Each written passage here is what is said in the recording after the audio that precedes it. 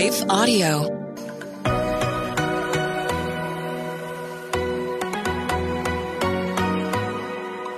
Do you sometimes doubt if you're truly hearing God's voice or if it's really your own? Or have you been in a season where it feels like He's completely silent? Have you been praying for a way to learn how to hear His voice more clearly?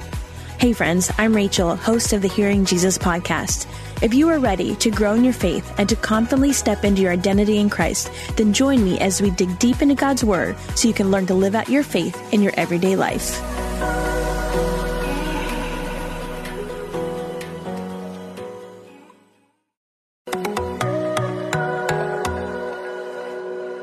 Hey friends, welcome back to the Hearing Jesus podcast. I'm your host, Rachel Grohl.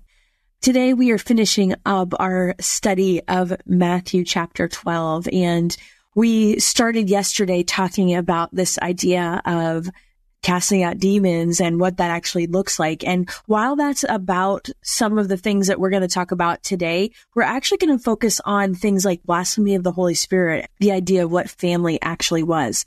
So if you're just joining us, I would encourage you to go back a couple days at least and start from the place of Matthew chapter 12 so you have a better understanding of what we're going through. And just a reminder, we have extra resources that help you if you want to process this and dive a little bit deeper. We have journaling prompts every day on our Patreon page as well as family discussion guides because we cover the same content on the kids show as well. So we are in Matthew chapter 12, starting at verse 30. It says, "The one who is not with me is against me, and the one who does not gather with me scatters.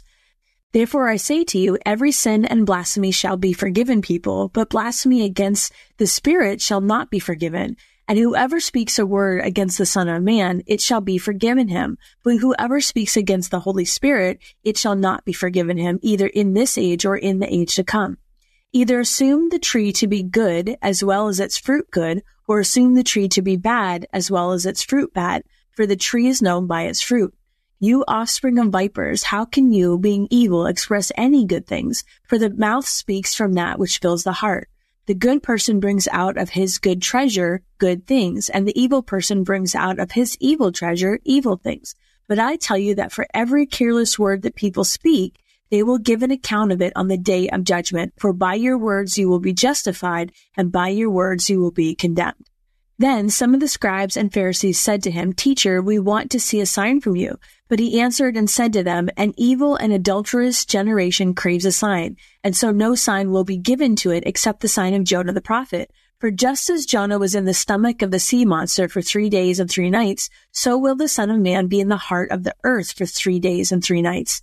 The men of Nineveh will stand up with this generation at the judgment and will condemn it because they repented at the preaching of Jonah. And behold, something greater than Jonah is here.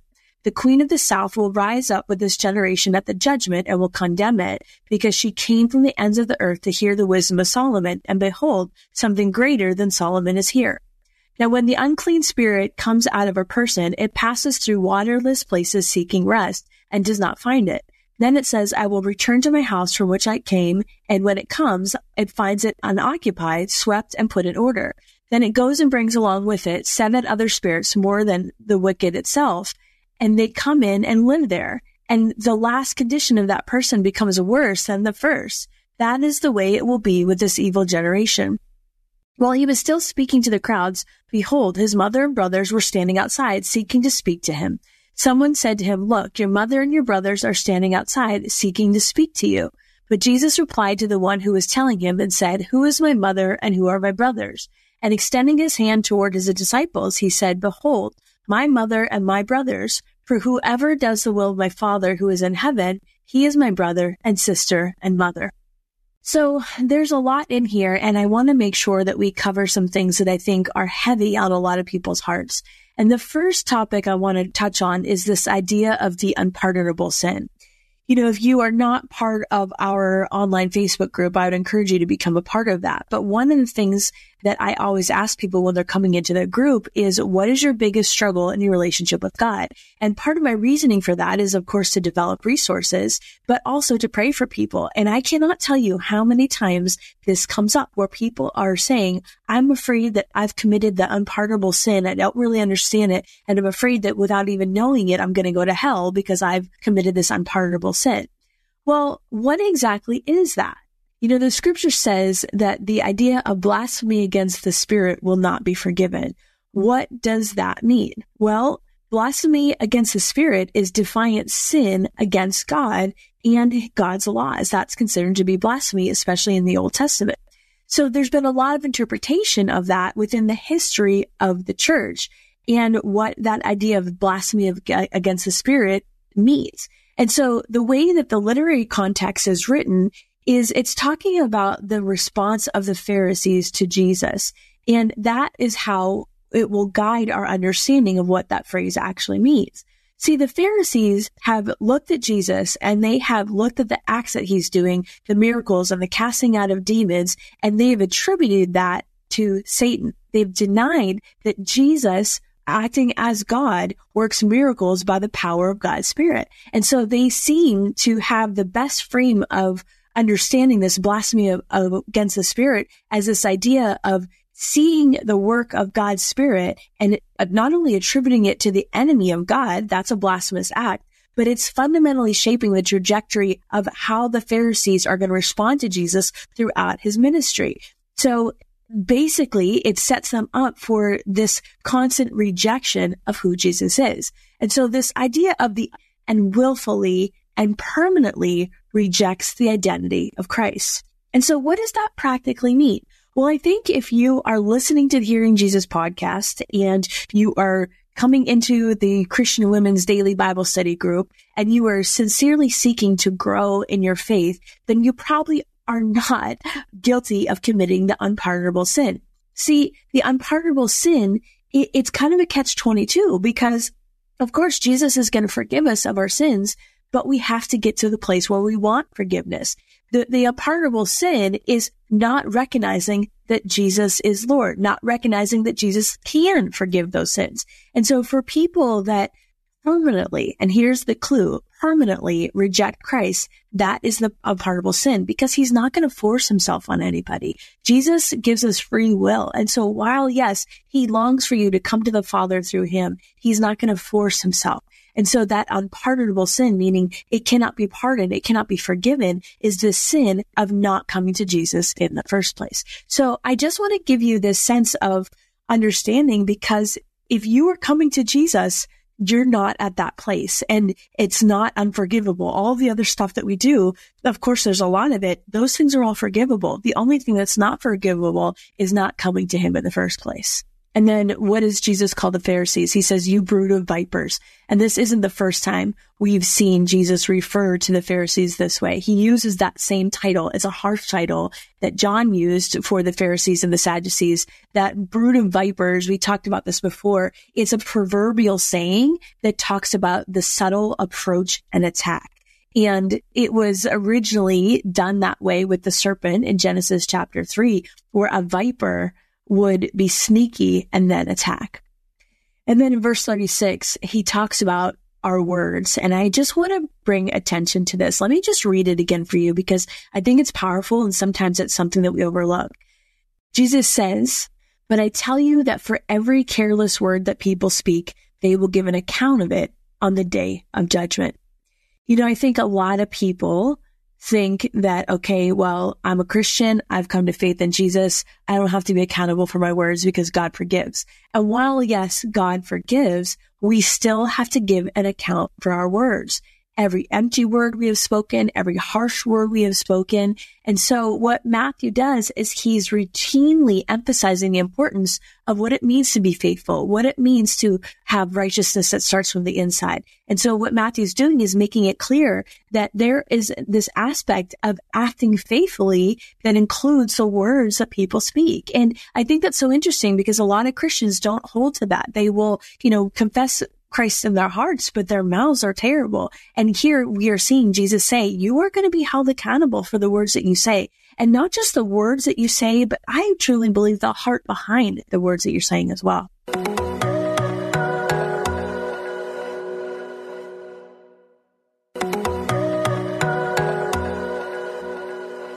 And then down in verse 38, they ask for a sign. And I think that is not uncommon. There are a lot of people today that will just say, you know what? I don't know that I believe in Jesus. If he's real, I want him to give me a sign. Well, the honest to goodness truth is he already has. He rose from the dead.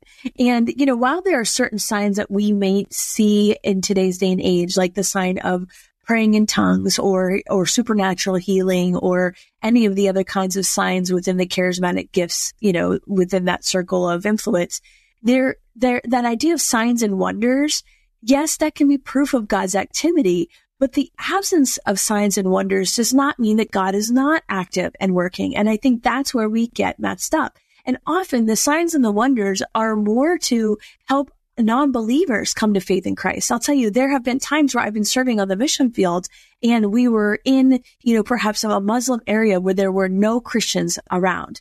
And yes, we had declared the gospel and we had shared the gospel message, but it wasn't until somebody got supernaturally healed that there was a move of God's Spirit and all of these Muslims came to faith in Christ.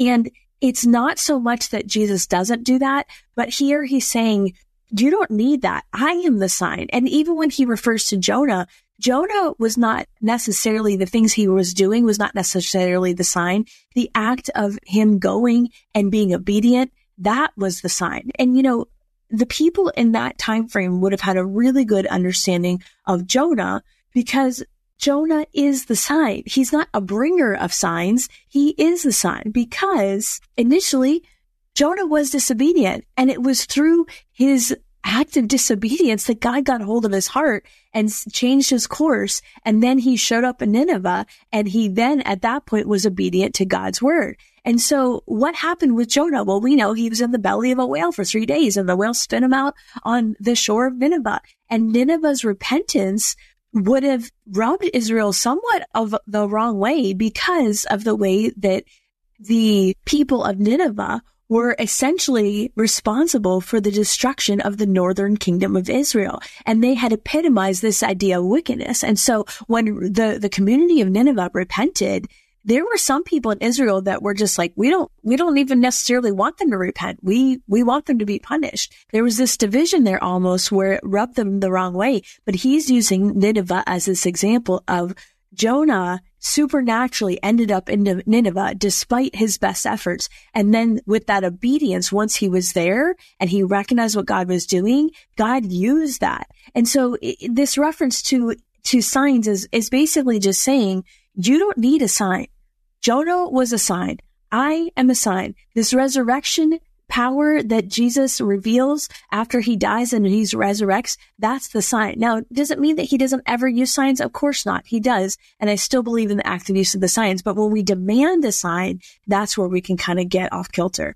And then I want to jump down to this other place that I think sometimes is misquoted or misunderstood. It says his mother and brothers stood outside wanting to speak to him.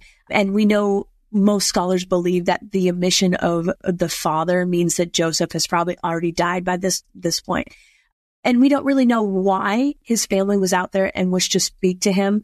But Jesus responds and he says, here are my mother and my brothers. And some people think that that's a really harsh statement where he is neglecting his actual family. But basically what Jesus is doing is he's talking to the disciples about this idea of family loyalty and a separation that will occur between family members because of the decision to make a commitment to Jesus. And it's not that Jesus came to abolish family. That's not what he's saying. But he's, we see him continue to uphold the law that demands that children honor their father and mother. But what he's doing here is he's stressing the importance of someone's commitment to him and the kingdom of heaven above all other commitments. And there's a new spiritual family that is formed within the disciples of Jesus.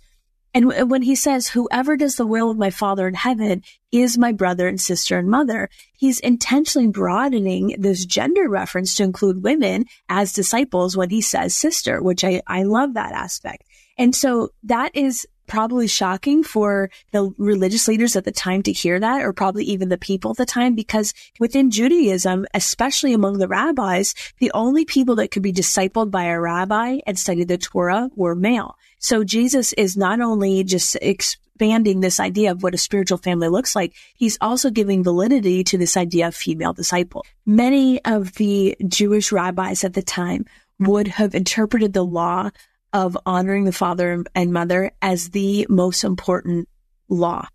And so this idea of family relationships in the ancient world was so embedded in their culture that the suggestion that there could be a spiritual family that is expanded and sometimes even more important than the biological family, that would have been shocking for them to hear. And so what Jesus is doing is, again, helping them understand this idea of kingdom loyalty, allegiance to Jesus as the primary relationship in their lives.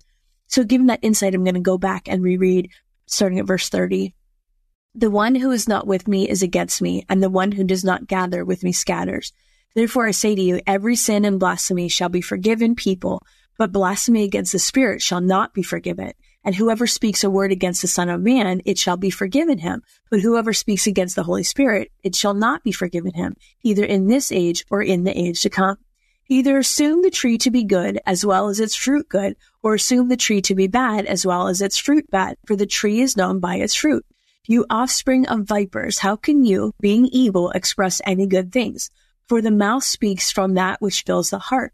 The good person brings out of his good treasure good things, and the evil person brings out of his evil treasure evil things. But I tell you that for every careless word that people speak, they will give an account of it on the day of judgment. For by your words you will be justified, and by your words you will be condemned. Then some of the scribes and Pharisees said to him, Teacher, we want to see a sign from you. But he answered and said to them, An evil and adulterous generation craves a sign, and so no sign will be given to it except the sign of Jonah the prophet. For just as Jonah was in the stomach of the sea monster for 3 days and 3 nights, so will the Son of Man be in the heart of the earth for 3 days and 3 nights. The men of Nineveh will stand up with this generation at the judgment and will condemn it because they repented at the preaching of Jonah. And behold, something greater than Jonah is here. The queen of the south will rise up with this generation at the judgment and will condemn it, because she came from the ends of the earth to hear the wisdom of Solomon. And behold, something greater than Solomon is here. Now when the unclean spirit comes out of a person, it passes through waterless places seeking rest and does not find it. Then it says, I will return to my house from which I came. And when it comes, it finds it unoccupied, swept, and put in order. Then it goes and brings along with it 7 other spirits more wicked than itself. And they come in and live there. And the last condition of that person becomes worse than the first. That is the way it will also be with this evil generation. While he was still speaking to the crowds, behold, his mother and brothers were standing outside, seeking to speak to him. Someone said to him, Look, your mother and your brothers are standing outside, seeking to speak to you. But Jesus replied to the one who was telling him and said, Who is my mother and who are my brothers? And extending his hand toward his disciples, he said, Behold, my mother and my brothers. For whoever does the will of my Father who is in heaven, he is my brother and sister and mother. God, we thank you for just the knowledge of realizing that you give us free will to decide to be for you or against you. And that most of us likely, if we're listening to this podcast and we're praying this prayer, we are seeking to learn more about who you are and your word and the way you reveal yourself to us in your word. So Lord, I just pray for freedom for anybody that might be holding on to this idea of an unpardonable sin with any kind of fear that the enemy may have given them fear over, the insecurity that they would have eternally because of that. Lord, I just ask for freedom in that area for my friends. And Lord God, help us also to understand this idea of family within the context of the church and the faith community and what it means to be brothers and sisters in Christ. Lord, we thank you that you include women in the idea of being a female disciple, and not that it means that we are to let go of our biological family, but for us to realize that we have a spiritual family as well. God, I pray for those that may be feeling alone in their family, that they would recognize that they have brothers and sisters in Christ, that you have designed us for community and relationship with each other. Lord, I pray for my friends today that you would bless them and you would keep them. In Jesus' name, amen. Okay, friends, we'll talk tomorrow. Hey, friends, as we lean into a new month and we continue to learn and grow together, there's a couple resources I want to make sure you know about so you can take advantage of. The first is our Patreon page, and the link for that is in the show notes. And on the Patreon page, we have a couple things. We have a dedicated space that is for discussion, for asking questions. You get easy access to me where we talk about things, we hold each other accountable. There are resources that go with the show, like a journaling prompt worksheet download for every single adult show. We also have family discussion guides. And what's really been neat about those is that on the kids show, every day I talk about the same content that's on the adult show, just taught in a way that kids can understand. Then the family discussion guides create an environment for you to process that information with your children. You can use that at the dinner table or even as part of your devotional routine. There's some suggested prayer and activities and things to help you connect that content to the appropriate age for your children. So all of that is on the Patreon. Also, there's some prophetic words, extra videos, transcripts, all those kinds of things. The second is on our website. If you go to shehears.org, there's a shop resources page that has my Bible studies that I've written, links to different journaling Bibles, note-taking Bibles, all sorts of resources to help you grow. And then also on our website, we have the coaching section. If you are finding that you need some spiritual direction or life coaching, that is available for you as well. And that's really good to help you process what you're learning. If you're feeling stuck, if you need to work through something, if something just isn't sitting right, or if you want to teach this content and you need to help develop a plan, I'm available to help you do that as well. Again, all of these are resources to help you grow in your spiritual life and hear God's voice more clearly. I want to take just a second to thank the team at Life Audio for their partnership with us on the podcast. If you go to lifeaudio.com, you will find dozens of other faith-centered podcasts in their network. They've got shows about prayer, Bible study, parenting, and more. Hey friends, if this podcast helped encourage, empower, or equip you in your walk with God, I would love it if you would head over to Apple Podcasts and leave me a review. That's the number one way you can support my show. You can also join our free Facebook community or Instagram page where I share inspirational tips, bonus content, resources, and prayer throughout the week. Hey, I want you to know I'm praying for you. Know that you are so loved. Keep going.